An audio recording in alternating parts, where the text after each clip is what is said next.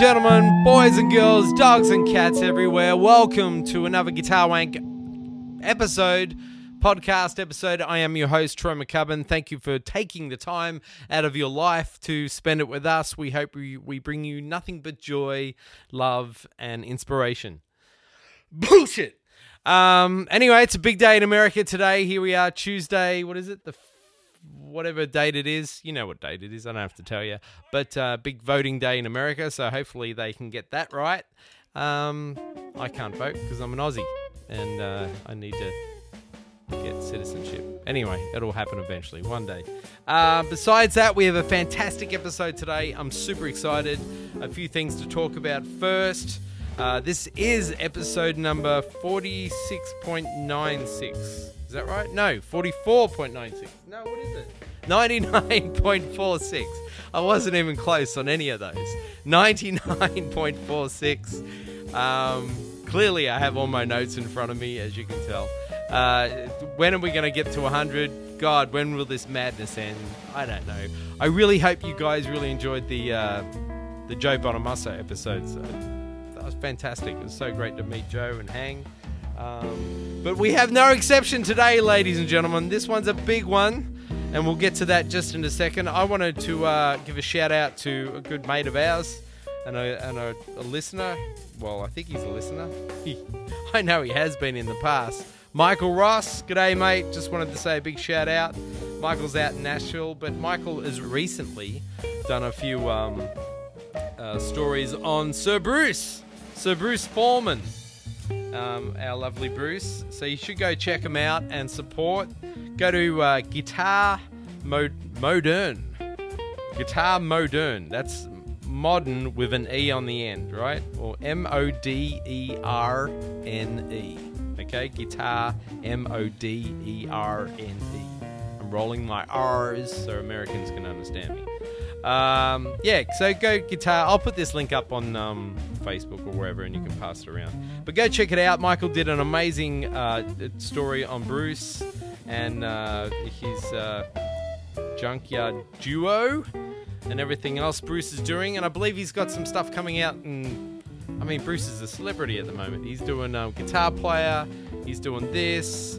And I think another magazine, dare I say Vintage Guitar or something? I don't know. Don't quote me on that. But anyway, he's doing it all. He's probably in Modern Drummer, for all I know. He's a superstar now, Bruce.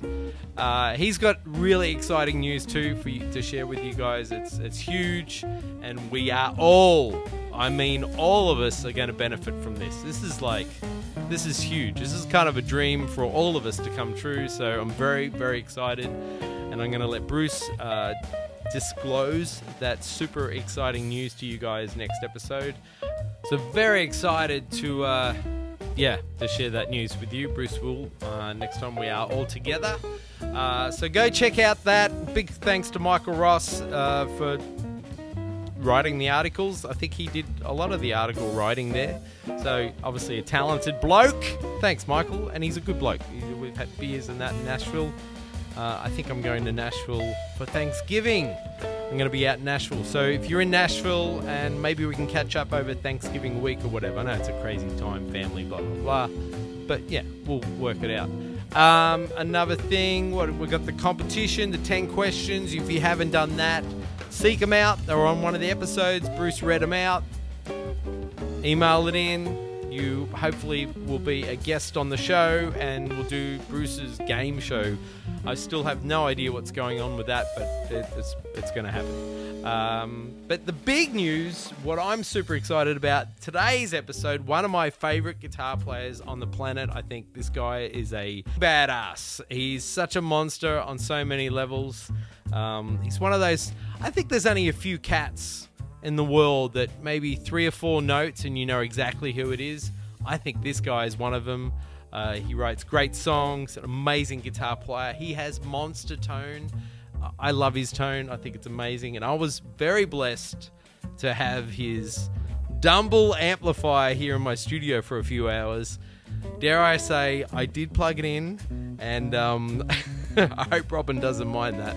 But I did plug it in for a little bit. I didn't touch the knobs. I just plugged it in, and I sounded like me, which was extremely disappointing. But the tone was there. It did sound really freaking good. It was, it's got to be one of the most famous amplifiers in the world, right?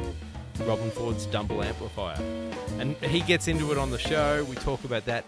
It was such an amazing experience to sit and hang with Bruce Foreman and Robben Ford. And Robben walks in with pizza. I mean, this is one of my heroes as a guitar player. I just listened. Everything from Talk to Your Daughter, all the Blue Line stuff. I mean, Robben's just the man. I love his guitar playing. So, sit back and enjoy this. We've got a bunch of Robben. So I know you guys are going to really enjoy this. Remember, if you feel inclined, go to guitarwank.com. Sign up, subscribe. If you want a t-shirt, a mug, a cap, leave a donation. We love donations because this is a non-profit organization. Maybe you have a product or an idea you want to share with all the Guitar Wank listeners. We go throughout the world and we have a lot of listeners out there who are very interested in new products and want to support your ideas. So maybe you have an album that you want to share, any of that stuff, write us at guitarwank@gmail.com and get in touch with us and we can sort out advertising, all that kind of stuff. And other than that, just sit back and enjoy, and we will see you all next week. Thank you. I think that's it. Yeah, that's it. Thanks. Yeah. Up your bum. Yeah.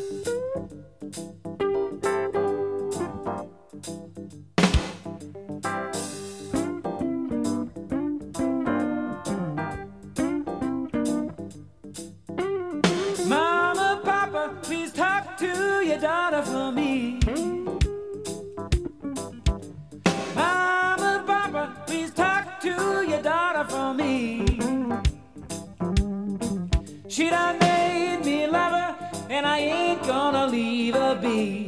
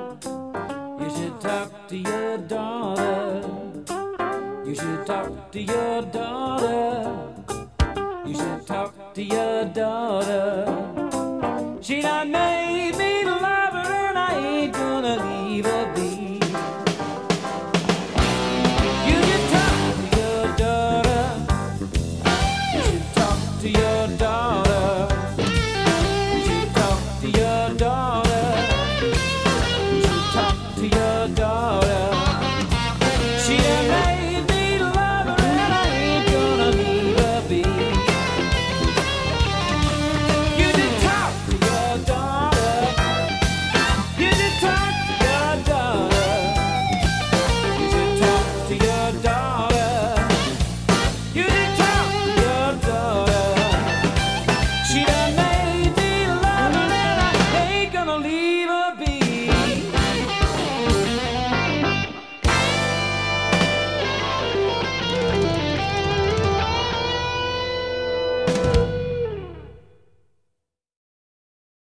Oh, thank you. Awesome. And do help yourself to the pizza. No worries, man. Whew. Yeah, that was good pizza. I haven't had pizza like that for a while, actually. I'll just cover it. You Yeah. just jump right in there. No worries, thanks, mate. Did you want a I would. a beverage? I would love it. Let's go for it, And man. I do put the stuff on the rocks, man. Me too. Yeah. Me too. This I spent some time in Scotland just about a year ago. A couple weeks. We traveled all around. Of course, tasted a lot of stuff. And I just love this stuff, you know. And I do piss them off because I put ice. And I Oh, like they don't want to hear that. No. One little cube maybe, you know. But this is like, there's like, you know, it ranges from like super peaty to like real mild, you know. And this particular thanks, man. brand is like kind of right in the middle, you know. It's got some of the peaty thing going, but it's not just like licking out the inside of a horse stall, you know. So you say. And which we've all been there and done that. I Yeah, hate it right. when I do that. Well, you know, it's you know you've done it. Mind if I Please.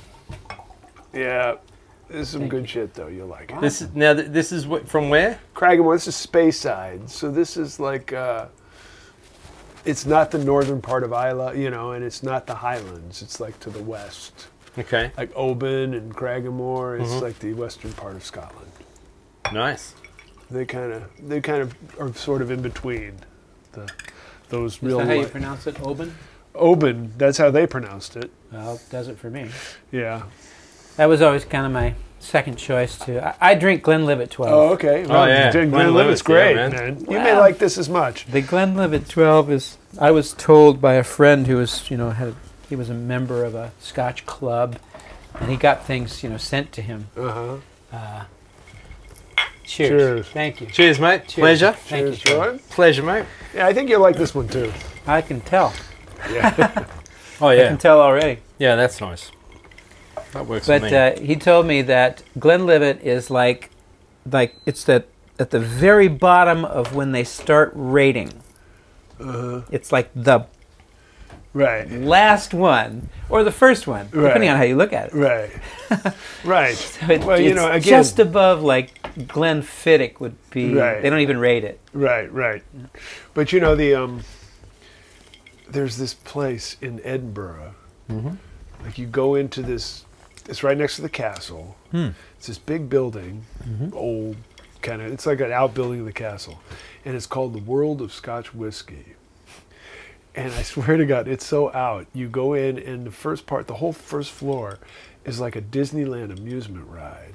And it's like that. Remember that teacup ride where you sit and you spin around? Only these are like whiskey stills, copper stills. You sit in this still, and you go around. And it tells the story of Scotch whiskey. Oh, you're and kidding! How You they take make a it. ride. You don't walk. Right, you take this ride and you kind of spin around, and this old Scottish dude who looks kind of like a cross between John Muir and Mark Twain or something, you know, and he's telling you the story of how they get the peaty flavor and how they make it, and you know, and all the history behind it. And it's this long, you know, drawn out thing. Yeah. And then you get to the other end, and then they give this lecture about the various regions with all these pictures, and you have like scratch and sniff. It's like for the Highland malts, this is what you go for. This is like the fragrance, the aroma, and da da da da. And they give you a little taste of each one. And this is the Speyside, and this is the Islay, you know, and you taste it all. And then like depends on what ticket you buy, you get a tasting afterwards. And like of course I bought the big ticket, so Sure. I was Naturally. feeling good when I got out. But and then they have the world's biggest collection of Scotch. Damn. And I mean, I guess don't that know if was you like, you probably had a liquor store when you were a kid that you could go buy shit in, and like you bought cheap ass rot gut Scotch, or something. That shit's in this collection too. I mean, I saw really? some like Dawson Scotch. I remember buying that when I was in high school. Passport. Yeah. I mean, they got That's the word. That's the. you know, I mean, but no, I mean, all that shit we bought when we were in high school, or the Rot Gut, you know, it's even in this collection. I wonder why. Well, they Well, they just want wanted it all. to have everything that would have ever been made and All called of it. Scotch whiskey. And then you get out and you just tasting, and then you kind of get back out in the Edinburgh streets, and it's really, Oh, man, that'd it's be great. totally worth doing. Totally worth doing. You don't have to drink the shitty stuff, right? Oh no, for the tasting, it's like they'll give you a good one of this region and this region and this region and this region. You know, that's what the tasting is. It's sort of like Yeah. taking a tour around Scotland with the Yeah. various, and they suggest, you know, you start with this, you go to this, you go to this, because I'm sure they if you got have one of figured the, out. if you have one of the real peaty ones, it kind of just blows you away. You can't really palate's gone. taste anything Yeah. after that. Do they have anything to clean the palate? Yeah, they had bread and cheese and Yeah. all sorts of shit. But So it's kind of like the wine tasting. yeah, yeah. Right. It was just so cool to, you know, be there. And of course, they don't call it Scotch; they call it whiskey. Yeah. Whiskey. You know, it's their whiskey. you Yeah. know, I mean, they call our whiskey bourbon, and they call Irish whiskey, but their Yeah. whiskey is just whiskey. Just whiskey, yeah. Yeah. Makes sense. That's what I'm going to do from now on. It's a much cooler word. Yeah. Whiskey. It's a good word. Want to drink some whiskey? Damn Hell right. yeah. Yeah. So it's this is really good. There's a kind of a sweetness to it too. That's really Yes, nice. there is. Well, A little richer. I guess we should start. we started. Oh, we started. Yeah. Well, welcome, Robin Ford, man. Damn. I'm Thank you. so glad to get you on this show. It Yeah, only took this us is about really cool. 140, well, 99.47 or something. Long time. Massive fan. Yeah. Grew up Thank listening you. to all your stuff, mate. Well, Love thank you. the Blue Line, all that stuff was just so fucking badass. You're one of my favorites, and really, really cool to have you on the show. Well, thank you so much. I'm delighted. So- Enjoying it already. It'll be downhill from now. Yeah, yeah. You can always pull the plug whenever you want. Oh, no. I'm sure it'll be quite the opposite. So you're in town playing a bunch of shows. Are you in town long, or is it a quick trip? Well, I'm here to rehearse a group called Jing Chi, which is made up of musicians I've worked with in different situations for many, many years. Vinnie Colaiuta is the drummer. Jimmy Haslip is the bassist from the Yellow Jackets Yeah. group. And Larry Golding's on B3 organ, Oh, cool. who is Yeah. just, in my opinion, I can't think of a musician that I admire more. Brilliant musician. Yeah, you should I know. you should play with him. Well, I do play with him. Okay. Yeah. Well, there you Oh, go. yeah. Larry's great. Well, I'm jealous because I don't. Yeah. I've recorded with him. Yeah. But play with him. This will be my first time, and I'm really excited about it. And so we leave for Tokyo day after tomorrow. Oh wow! Yeah, we have one rehearsal tomorrow, and I spent the day today writing out music that I just wanted to make sure the rehearsal went well tomorrow. Is you going to do any USA dates with the band?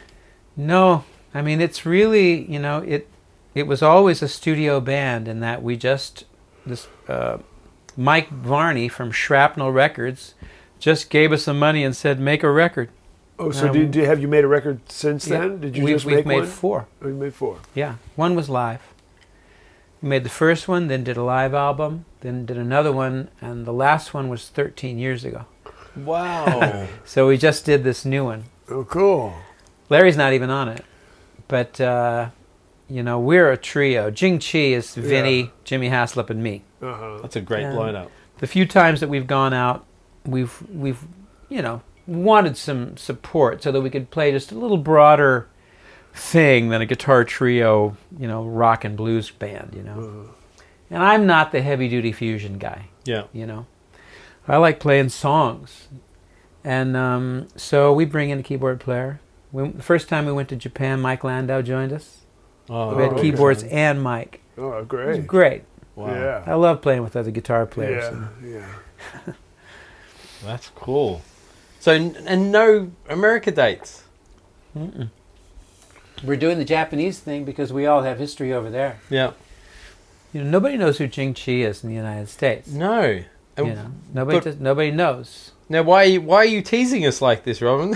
Why is it happening here? Well, That'd be such a bad idea. again, no one would know who it was. People don't advertise anymore. You know what I'm saying? Right. Yeah. It's the name of the group. Yeah. Jing Chi. People are going to think we're And Chinese. you know? what does that actually mean? Jing Chi, it is Chinese, and it means vital energy. Oh. Jing is vital, Qi is energy, vital energy. So it's the energy that brings you into the world. It's the energy that supports you, throughout your life. And it's related to sexual energy, of course. And it just seemed to fit to me. Uh-huh. I came up with the name. I'm kind of interested in Qigong and Tai Chi Right. and things like that, and have read a lot about it. And so I thought it was cool, and the guys liked it. Yeah. That's awesome.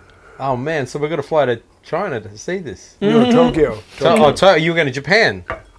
We are going to play Beijing as well. Oh wow. No, I'm sorry, we're not. We decided not to do that. Okay.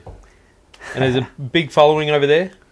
Well, again, in Japan, it's like they know us individually. Yeah. Yeah. I mean, Right. and And they advertise. yes, well, it's the Blue They Notes. take care of and business. Oh, okay. People Right. look and they go. They know that it's going to be all of us. So they're coming to Right. see us Right. But they would know you guys here, right? yeah, I mean, individually to some degree, but you'd have to kind of do a whole marketing campaign. It's a lot of work, but yeah, I'm sure if you and Vinny and Jimmy and Larry played somewhere, It'd be packed. it would do well. Yeah. But somebody's got to do some work, and no one likes to do that over here. no. Yeah. I'm the only guy in the group who has an individual name Yeah. as an international artist, Right. Yeah. like yourself. Right. They Well, know you. Yeah. So that's what they used in the U.S. when we played here. Right. And It became everybody kind was of the kinda Robin bugged. Ford band. It became the Robin Ford Band, and that wasn't the idea. Right. But it was like, oh shit. Yeah. Yeah. But everybody you want gigs. Everybody's- Everybody's cool. Are you singing in that, Robin? No, just all. It's an instrumental. Instrumental. Group. Yeah, check it out. I will, man. The new record is called Supremo, Supremo. Okay. and it was conceptually different from the other records, and we used horns a lot. Oh. But I'm talking about a trumpet and a tenor, and they did Oh, some you're not like a doubling. horn section. Not a big band, no. Yeah. So basically, it's a rhythm and blues band, Great. Songs, more songs. Yeah. Yeah. But Amen. instrumental songs. Amen. Yeah. Amen for songs. You know, what's one thing. Couldn't agree more. I think that's why I've liked your playing so much over the years, because you are song based. Yeah. It doesn't seem a lot of players. It's almost like they've written the song around the guitar solo parts. They have. Yeah, and it gets a little. Yeah, it's just a setup for another bunch Yeah. of notes. Yeah. Yeah. But when you have songs, that just takes it to another level. You can be engaged. Yeah. Well, it's funny because I've been on this tear. I teach at the university, and Mm-hmm. I got these amazing young jazz talents. Mm-hmm. Amazing. These kids, of course, you're getting kids coming out of the YouTube generation. They've heard everything like that we had to go find in record stores and dig like a mole or a gopher to find. And you're talking about jazz musicians. The kids, they've heard every guitar player. They've, they've transcribed. It's all there for you now, just right on your computer. So they're playing a lot of stuff.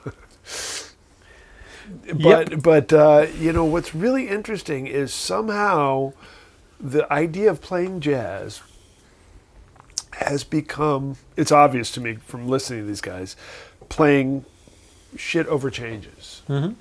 It's basically like these changes exist, and I can play all this shit, and Over them. Kurt Rosenwinkel did this, and George Benson does this, and Wes did this, and Charlie Parker did this. You know what I mean? It's like they're just like basically making sausage. These chords exist. They don't even know actually the melody of the song they're playing in most cases, because usually the horn player plays it. Yeah.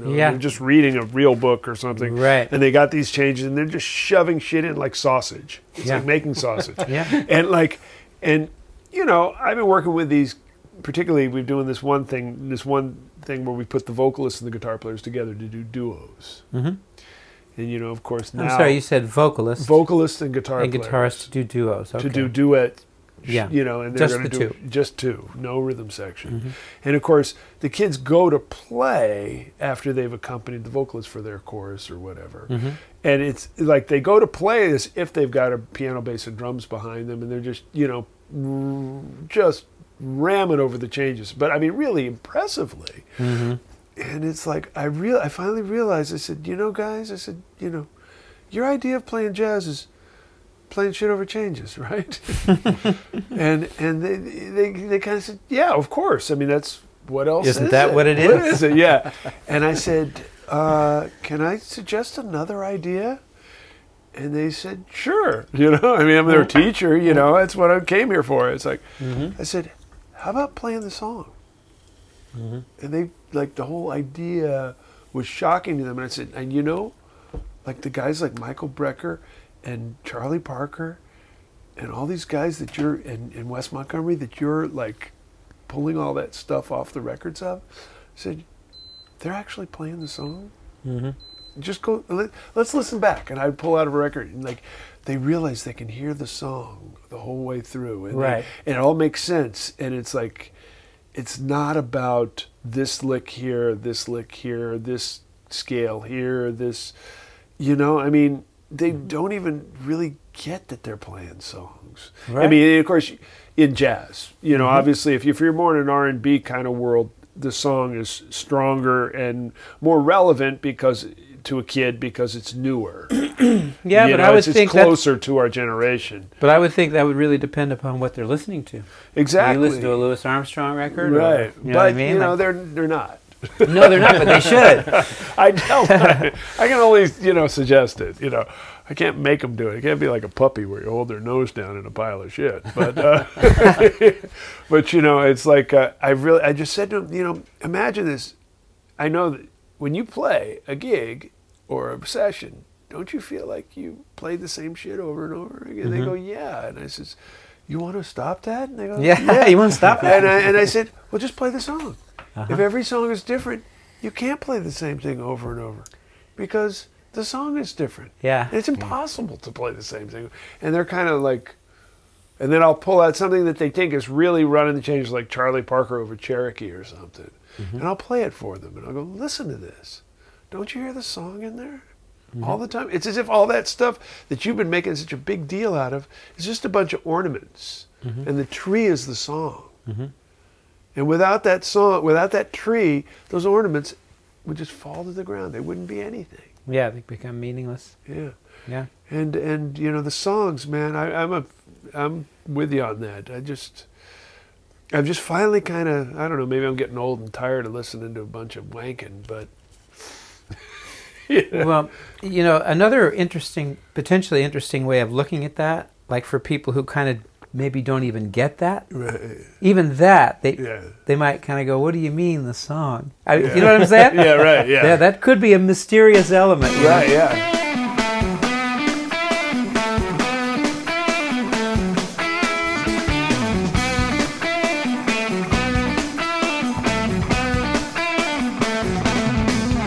When I lost my way, found myself on a rugged road, headed a head full of trouble, and carried a heavy, heavy load. I was stumbling blind,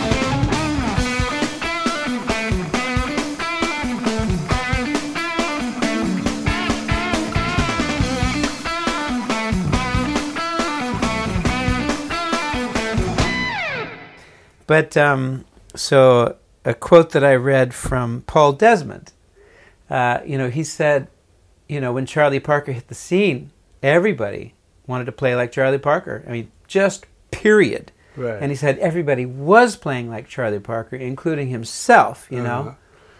And then he went, I'm just doing Charlie Parker. I'm not doing anything that's, kind of personal. So he said, so what I decided to do was make my playing about melodic inventiveness. Melodic inventiveness. Right. So it's like the composer, you may not know that you're playing a song that's already been written, that you could actually play that song. Right.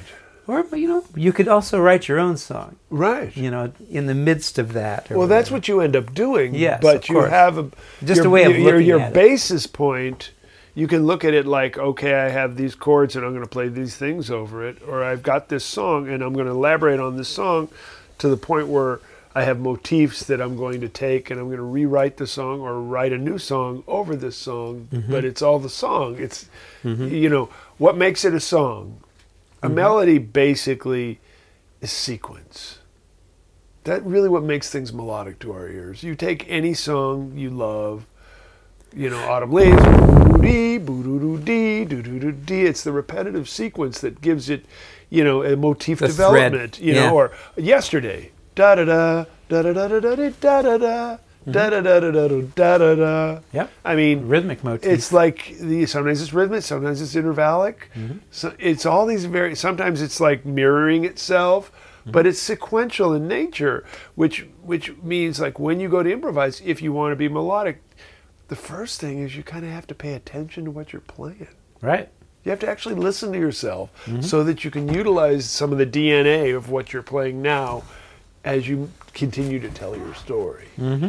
And when you're just doing a litany of licks shoved in, it's basically you're playing a new solo every time you finish the lick. You finish a lick, now I got a new solo, I'm going to put this one in. Now I'm going to do it. And that's what it kind of sounds like, 50 Sure. solos a chorus. Sure, sure.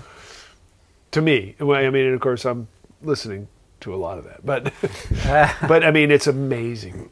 No playing. doubt. Amazing playing. The level of young people, like when we were in New Zealand, those kids that we heard Yeah. playing. Think about how young they were I know. and how much breadth of ability they had Yeah. across the spectrum. Yeah. Are you still singing a lot? Is that My still- gig, yeah. Yeah. Still a big love for the vocal. Well, it's what I chose actually, personally. You kind of have to make choices. Like, Yeah. how are you going to progress? Because you can't do it all. Nobody can. Yeah. And so rather than, try to expand my language, what's vocabulary, shall we say, Yeah. as an instrumentalist, I decided to focus on writing songs Yeah. and presenting them, So the journey for me, for quite some time now, once I made that kind of decision, and lyrics, right? Yeah. Lyric writing. So that in itself is a whole new, thing to start working on. Like, so I wrote shitty songs for 10 years, hopefully not really shitty, but they were the songs that I wrote to learn. And was it for you? Was it like, all right, now I'm gonna?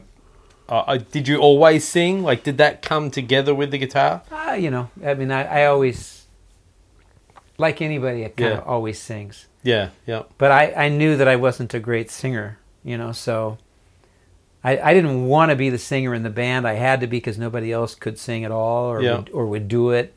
Yeah. So I've done it a lot, but I was never really very good.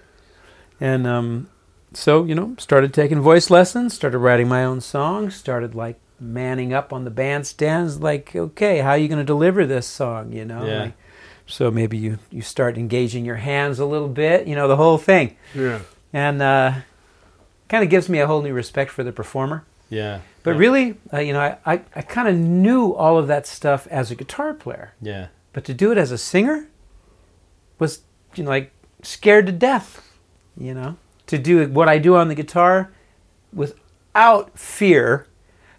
In other words, standing on a bandstand, I'm not afraid of anything. Yeah, just doing it. Yeah, Movement, everything. I'll get on my knees. You know, I'm cool. You know, it'll be all right. Whatever. yeah. But to do that as a singer, it's like, whew, It's a terrifying. Whole different ball game. And I'm still working at that. Just like confidence level. Yeah. Well, I got to say, man, I heard you with the big band over there in New Zealand. We were on tour, and it was I enjoyed it very much. It was great. It was Thank very you. impressive. Thank you, man. I mean, your guitar playing for my whole life, I've admired it. So, I mean, but to hear your singing at that level, Well, I am deeply flattered. It was really. I remember saying that to everybody right after the concert. It was like, wow. Awesome, man. Thank you. And I mean, I'm trying to go. Well, I'm not trying to. I'm a lost cause singer. I'm a comedy guy. I do comedy, so that means that I can be a lost cause and still do it. You know, because I can make the story happen, Yes. even though the equipment's not really functioning at full level. Well, you see, so I would say to you, yeah.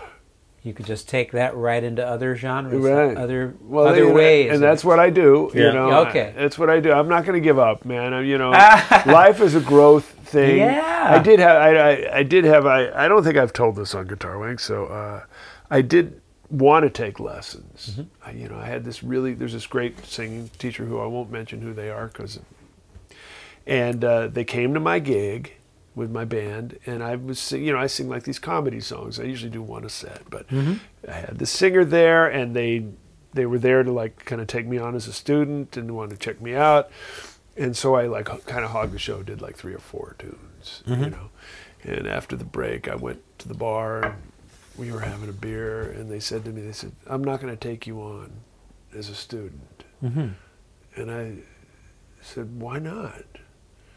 And they said, because, like, don't take this the wrong way. Yeah, right. Don't take this the wrong way. They said, but what you're doing is really working. And if I'm taught you, you'd be thinking about where your voice is, like where your sound cavity is, what your technique's doing. And I'm afraid that you would lose What you have. what you got going there. I mean, and they said, how old are you? And I was like about 58 at the time. So about 58, and they said, let's face it, you're not young, and you weren't really blessed with a great instrument. So like, why do you want to do that? Just keep doing what you're doing, and it'll get better. And it was like, I said that this is the nicest kiss off I've ever gotten. Yeah, right. I mean, it was like somebody telling you a lost cause, but in the nicest way possible. Yeah.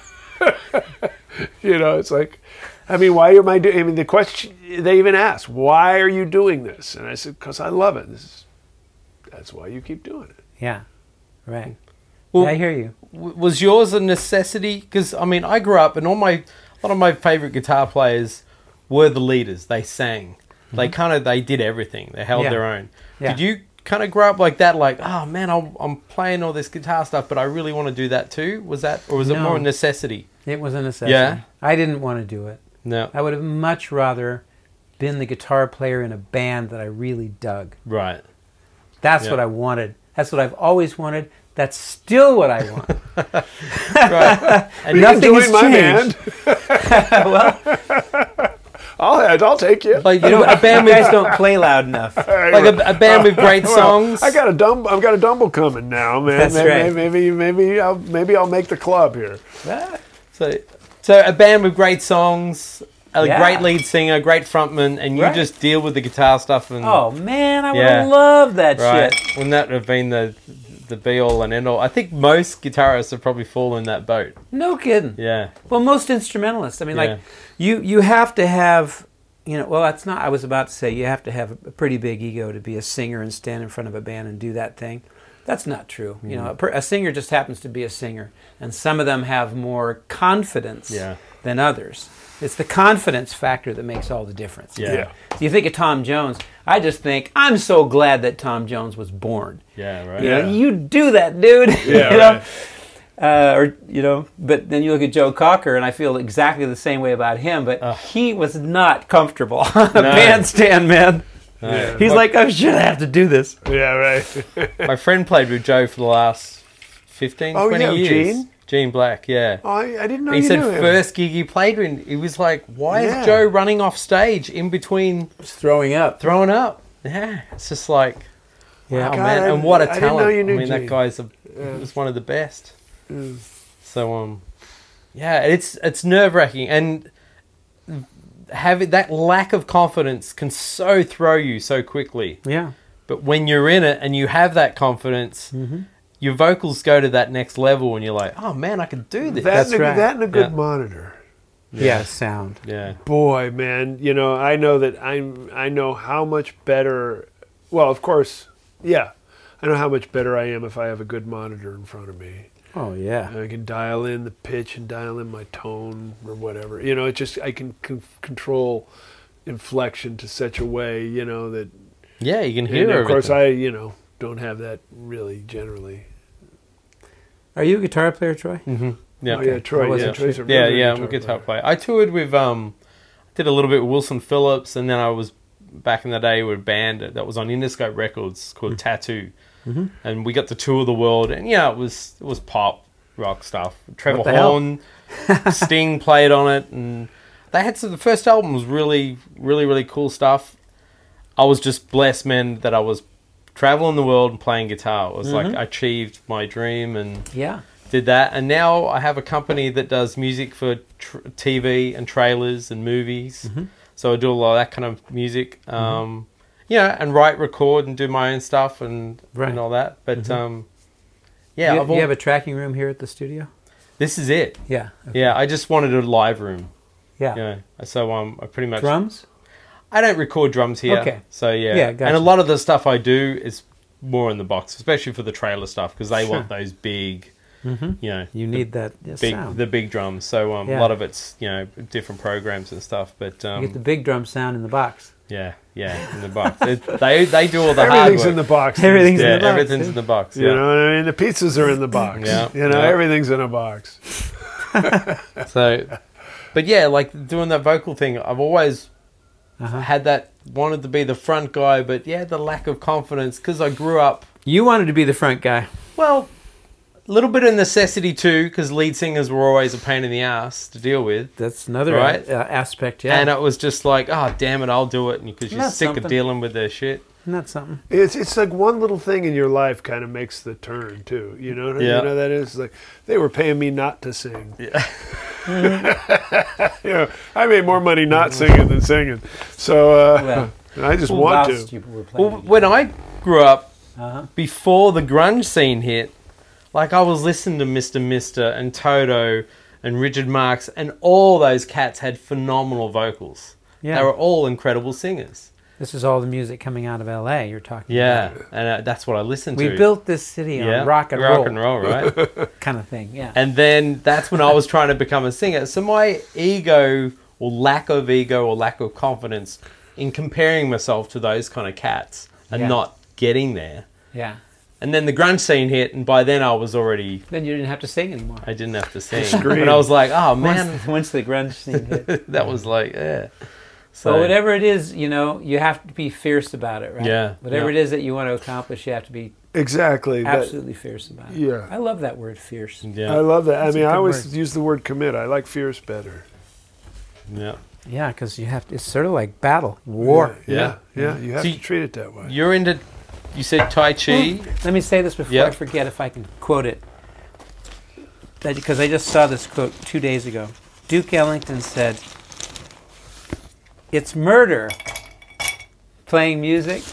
He says, "You approach music as if you're going, as someone who's going to commit something."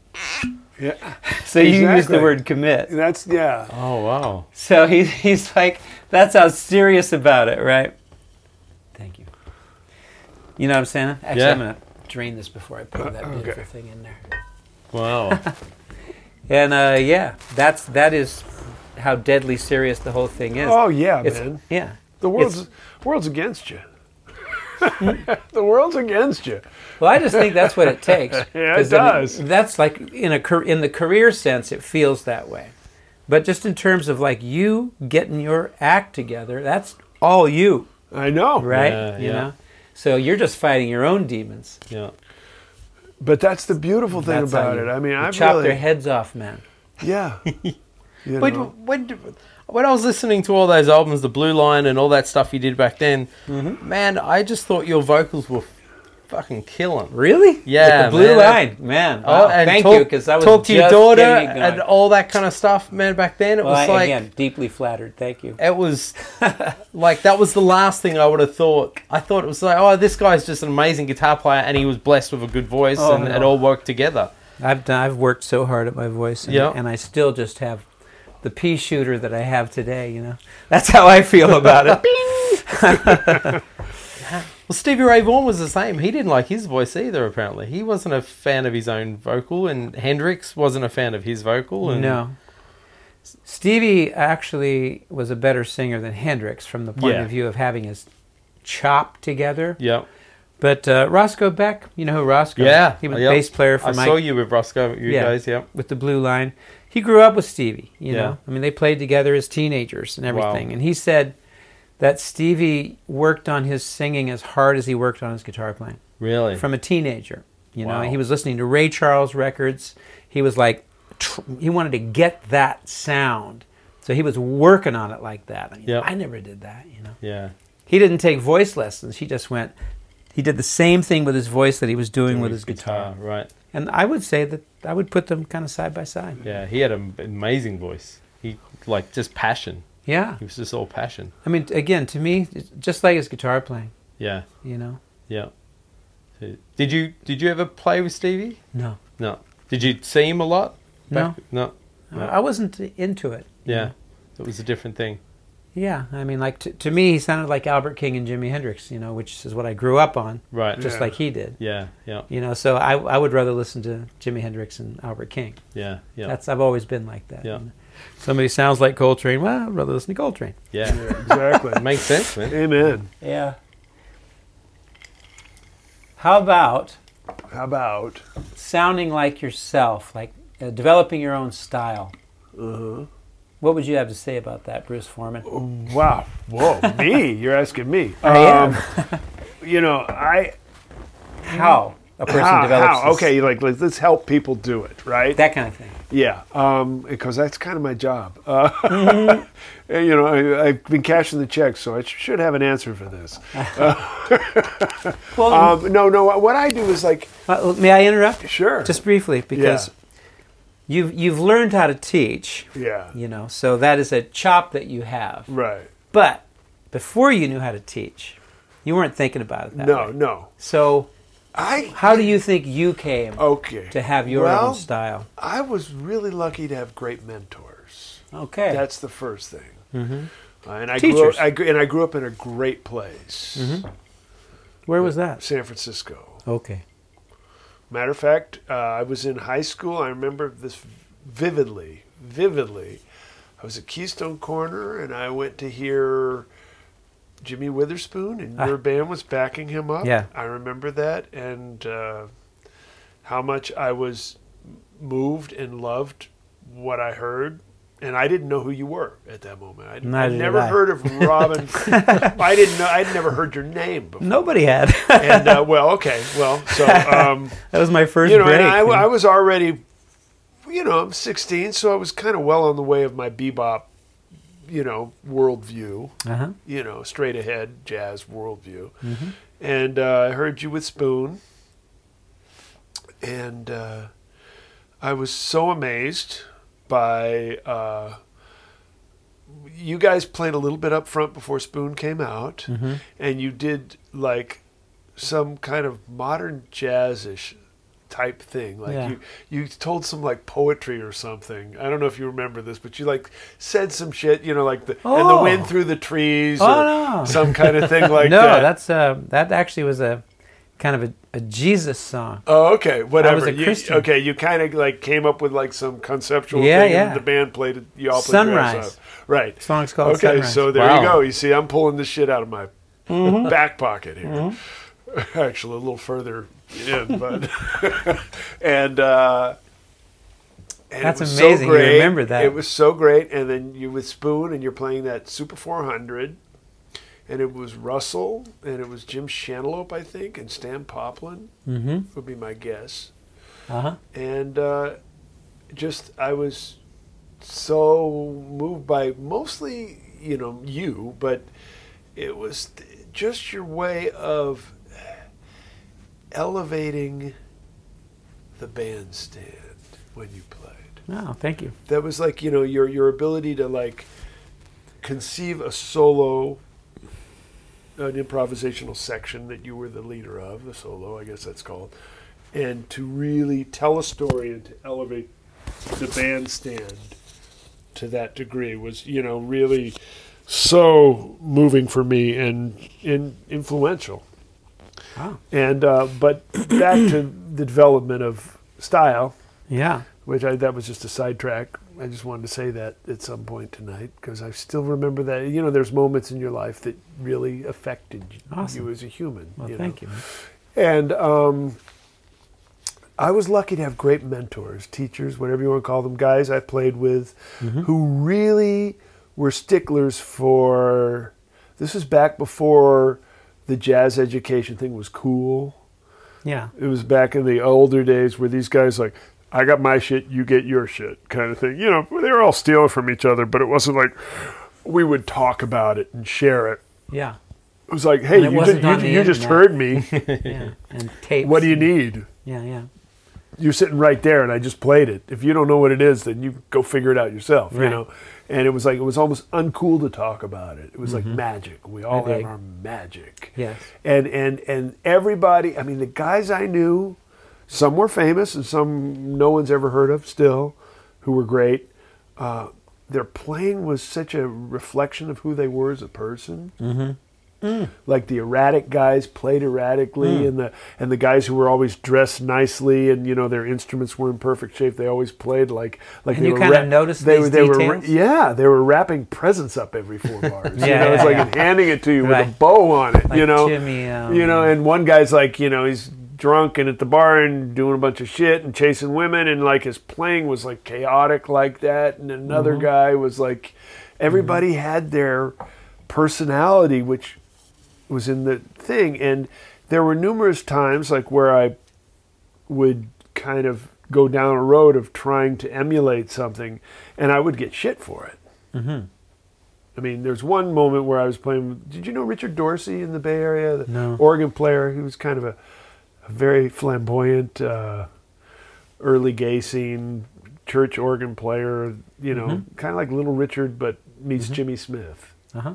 Sort of put those two together. All right, you can do that. Yeah, and it was, and he would wear these sequin gowns and stuff. Oh, really? Yeah, he was Liberace. just- well, yeah, he called himself something else, but it was just like that. Right. And one day I was playing on the gig, and I must have been just totally like out on Wes. I was just listening to the Wes and playing with my octaves and playing with my thumb and just doing the whole thing. And I'm playing on the gig, and I guess I just kind of How old were you? 17. You're a teenager. 16, 17. Uh-huh. And we're playing a tune, and like in the middle of the tune, he stops playing. And then, of course, the drummer stopped, and like, but it wasn't stopping like at the top of the chorus where it could have been stop Yeah, he just time. stopped. It was just sort of a mutiny. Yeah. And I'm bottom playing, fell and I'm out. going to like, should I keep playing or should I not? No, I should probably stop. And I stopped, and he looked at me, and we're in a club full of people partying. And he says to me, Bruce, I hired you. I didn't hire Wes Montgomery. If you want to play with your Wes Montgomery records, you can go home now and play with them. But I hired you. I want you to play your thing. I need you here right now. So what do you want to do? Do you want to play or do you want to go home? It was like, what do you do when you're 16 or 17 and somebody's in front of people, Can't even believe it. That is the most hardcore shit I ever heard, man. And That's and some like, rough shit, man. I know, and it's like I want to play. Okay, boom. It's like I pulled the pick out. The that man was, was the end of making that, an impression, wasn't Yeah, he? and it was like, and of course I went looking for him on the break, wanting to like, yell at him never to do that to Oh, me really? again, You were hurt. or maybe to apologize. I don't know what I was looking for, Okay. or to explain myself. Yeah. I don't know or hit him. Right. I don't know what I would have done, but he knew That you were 'cause looking for He him. was gone. Oh, He was nowhere to be found Is until the that right? downbeat of the next set. is that right? And by the end of that next set, everything was cool. Everything was all right. Yeah, but that was kind of the pervasive attitude. They you got grew their up shit. in They it. got their shit. You got to. So that was always.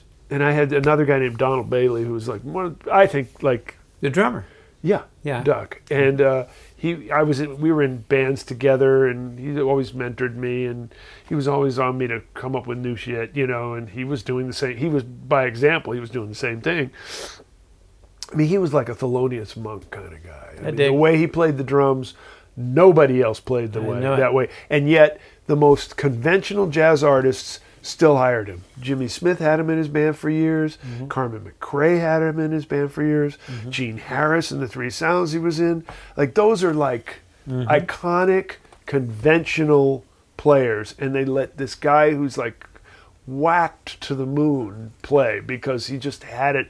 He made it work so well in another way. Right. And so I had guys like that. And so that's always been that's what jazz means to me. And so now being the teacher guy, how do I... I still don't think that you've said how you got to your own personal style. Oh, to my own... Well, I think it's just a combination of my background, my perspective, my aesthetic, my skill set, and my resources. And Okay. So it was a combination of all these things? Yeah, creativity is really not something that happens like a lightning strikes to you. Creativity happens because you're forced to be creative. You get in a situation and you have to make it work. Or you go play and you've played the same shit for 3 weeks and you're like tired of it, so you just force yourself to do something different. And that's the moment you're creative, because then you have to dig deep, and you have to be vulnerable and willing to make a mistake, and you have to really put yourself out on the edge, because you're not going to let yourself do what you can do. You want to find the new thing. And so to me, it's just based on things I like, things I've grown up with, and things that I've had to go through. And of course, basically my worldview. Like now what I'm doing, That's too vast for me. But it's like, I mean, now I'm doing this one-man show where I'm a storyteller and a comedian and a musician all at once. I mean, where did that all come? Well, that came from Donald Bailey, I'm sure, but he was the one that pushed me out on that limb. Okay. to So find it was that. being pushed out on a limb. Yeah, That's how you would answer that question. I guess so. Yeah. I think we've distilled it. Okay, thank you. That's where it is. Because I know Now I get it. talk a lot. So That I can thank understand. You. Thank you. No, but what about you? I didn't listen to guitar players. I didn't like them either. That except to for me Wes. is what. To me, that's what makes the difference. Yeah, I mean, for if me you heard me, personally. you'll hear more Charlie Parker than you'll hear any guitar player. Yeah, I guess, and that's Scott, who does the show with us when he does. That's what he says. Same thing. Scott. Scott Henderson. Oh. He's on this show a lot. I played a gig. It was actually I didn't play. I went to see a gig because I had left the Yellow Jackets. Pardon me, and can't remember if they now had I think they now had a tenor player. Right. They tried Mike Miller on guitar for a minute, and then they wanted something else. Right. So they moved towards saxophone, and the gig was opened by Scott Henderson. And when I drove up into the parking lot, I went there early to hang out with my friends. Right. And Scott pulled up, and he was listening to a Wayne Shorter record from the Blue Note period, Right. which is that was Bible for me. Wayne Shorter, like Juju and Adam's Sure. Apple and those records. Oh yeah. And I'm like, okay, he's the same kind of guy. He's Right. coming from tenor players. Right. Right. So I thought that was cool. I've never had quite that, I don't know, that kind of a moment where I saw this kindred, you know, like you listen to other things, and that is how you can sound different because you're playing the same things, basically, Well, but yeah. you're approaching it like a saxophone player. So that really was a that's big... always been my yeah. thing. And piano, too. I'm like Wynton Kelly and Bill Evans and I think that is that's something Herbie. a lot of guitar That's players a lot of my go stuff. that way. But, you know, I mean, with my kids, what's happened in the world because of the technology is the ability to exactly copy somebody. You know what I mean? The ability to really what they call transcribe, Oh my God. you know, is so easy now. You just go on YouTube and you isolate it, and you know what I mean? And you don't have to burn it. You don't have to ruin your record. You know, you don't have to slow it down. You don't have to do Too anything. bad. You know, no, but I mean, you know, you don't have to listen to it 800 times, learn to sing it, and then play it. You know, you just kind of can pull it right off. I know And what what you're that saying. does Sure. is it creates a detailed approach to stylistic Yeah, development. the technique has become the art form. Right, and so Instead of and the I art try form. to point out to them, it's like Oscar Peterson, who I worked with. Holy mackerel. Well, no, I mean, I No, you I can't asked say him, that I and asked not him get a this, holy and mackerel. he even said it. He even said it was true, and I still don't believe him. But he said, you know, like because there's a mythology or whatever lore that he heard Art Tatum, and like he quit playing for 6 months. Mm-hmm. He claims, and I asked him. I said, "Come on, that can't be true." And he said, yeah, it was true. And my guess is maybe he quit playing jazz for 6 months. He kept playing classical or something, you know, Right. because he was a Or he classical quit player. playing for 6 days. Right, whatever, you know. It felt like 6 months. It felt And like 6 months. And then, anyways, but the thing is like, you listen to a guy like Oscar Peterson, and here's, you know, if you know his background, know what he did, he heard Art Tatum. It blew his mind. But he didn't really have the ability to, like, he heard him in a club. You know, he didn't have the ability to like record it and go home and learn it note for note. So he just listened to it and understood, okay, this is what's happening. There's this underlying feeling of like a stride thing, and there's a lot of cascading lines, a lot of false modulate. You know, you can hear like just conceptually what's doing. Then you take a guy like Oscar Peterson, who's way more bluesy, way more technically, you know, classically, Proficient. you know, precise. And then if you just sort of take conceptually one thing and put it on the other, it makes perfect sense.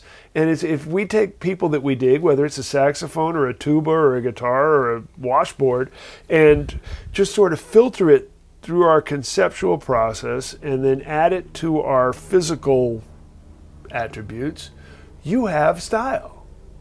You've actually, like, it's an addition thing now. This plus this plus this equals this. Mm-hmm. Because you haven't let yourself go down the road of copying. Because you don't have the ability to copy. And that was, okay, and the reason why I believe this works so much is because I came from a generation where everybody was an individual. And even like in the day where everybody was copying Bird, like Paul Desmond said, Stitt doesn't sound at all like Bird. Well, I would disagree with that. I mean, I could thought tell he them sounded apart. I could exactly tell them like- apart, like, Right, to me, like black and white. yeah, because your ear was attuned to it. You know, I mean, I hear certain similarities, but just nowhere. I hear two different people really strongly. I hear bebop music as their common dialect, but I don't hear stylistically the same that I hear. Well, Charlie in Parker so many invented people. bebop music. Yeah, but I mean, no, but it's like a language. If you know, I mean, a lot of people created that language. Bird synthesized it and made it kind of what we consider the archetypical thing. There are lots of guys playing that shit. Even a little bit before that, some of the ideas that he played, you know, that I can trace back to before bebop even existed. Those that vernacular, and those guys all sounded different, you know, and I don't there's a think, sameness quite now frankly, I that's don't think that you different could- than there was then. Well, I don't think you could be heard if you didn't sound different. Right. And it wasn't allowed You know, there was Yeah. a time when if you couldn't play or if you didn't have something to say, you were not allowed. Yeah. Now everybody can be heard, and their That's mother, true. That's true. and their grandmother. Oh. That's How true. did And she- they can how does she probably sound? invoke their great-grandmother from the dead by now. How does she sound? Terrible. Well, when did you, Robin? When did it stop being guitar and started being horn players for you? By the time I was probably 18. And was there one horn player that particularly stood out? It was John Coltrane. Coltrane. But Yeah, also Wayne Shorter. yeah. And is that? Do you think that's probably a lot where your tone and your you've got a Well, signature it's tone? phrasing Yeah, and sound. yeah, Like, I always played on the rhythm pickup. You know, like, I kind of always was playing loud. mm-hmm. Like, I was in high school bands and stuff. yeah, And at a certain point, I thought I wanted to be a bass player. I moved to the bass, and long story that I won't tell, I wound up with a piggyback Fender Bassman. yeah. You know, like early 60s, 65 probably, Fender Bassman. So I was playing, and I bought a Vox violin bass. And I was doing that in a band, you know. Right. And eventually I really moved back to the guitar, and so I just plugged into the Bassman and turned it up, and, you know, it had an overdriven sound to it kind of right away. Yeah. And I was listening to Coltrane, and it's the rhythm pickup sounded closer to the tenor, Mm. you know. Yeah. Then the treble pickup, I used to never use the treble pickup. I used a big body guitar on the rhythm thing because I wanted to be a jazz guitar player, but actually I wanted to be John Coltrane. So those things kind of came together. Eventually, I moved toward the treble pickup, and I use the treble pickup, you know, a greater percentage of the time than the rhythm pickup now. Yeah. It's because I wanted to sound like Miles Davis. Right. Wow. So it was always kind of like trying to get something that was, you know, not what I had heard on the guitar. Right. Yeah. And I heard this about Eric Clapton. I had read a quote where he said he wanted to sound like a harmonica player. But, you know, have you seen this thing? There's an Eric Clapton doc. Yeah. It's I've on seen it. Star- 12 bar blues or 12 blues or something, or 12. I forget what it is. It's amazing. I know what you're saying. Yeah. 12 bar, yeah, something 12. like that. Yeah. Something like that. It's awesome. It's on, it's not HBO, it's not Netflix. It's Showtime. Showtime, Yeah. yeah. Yeah. For those who are interested. It's so good. And he was talking about the Shehnai, Mm. which is a double-reeded Indian instrument. You know, that's what he was doing with Cream. Wow. Treble pickup, you know, he was trying to sound like the Shehnai. And Albert Collins, you know, he would hit that like one note and keep it going. Yeah. You know, like just hit that one note for 12 bars, man. Yeah. He wanted to sound like B3 organ.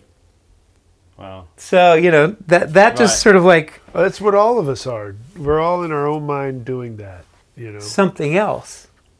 You know, I wanted to be Mike Bloomfield, and when I started getting into listening to Coltrane and jazz and stuff, Yeah. I wanted to be a tenor player. That's where it comes So it happened before I hit my 20s, you know. Wow. And I honestly think that's a huge part of how I develop my own personal Oh, totally. voice. What You know? what advice would you give to guys trying to develop that? It just seems, I mean, it almost seems like it's all been done, and you could say that I guess any time throughout history, but it just feels like God, it's just That's why listening to a different instrument Is- to find, you know, the way you play, yeah, it's the answer, man. right, If you're listening to guitar players to sound like, you know, you want to sound, mm-hmm. you sound like what you play like. yeah, Pick yeah. any other instrument Yeah. and try to sound like that, and you will not sound like anybody else but yourself. Right. That's how I see it. That makes a lot of sense. I get that. Agreed. Totally makes a lot of sense.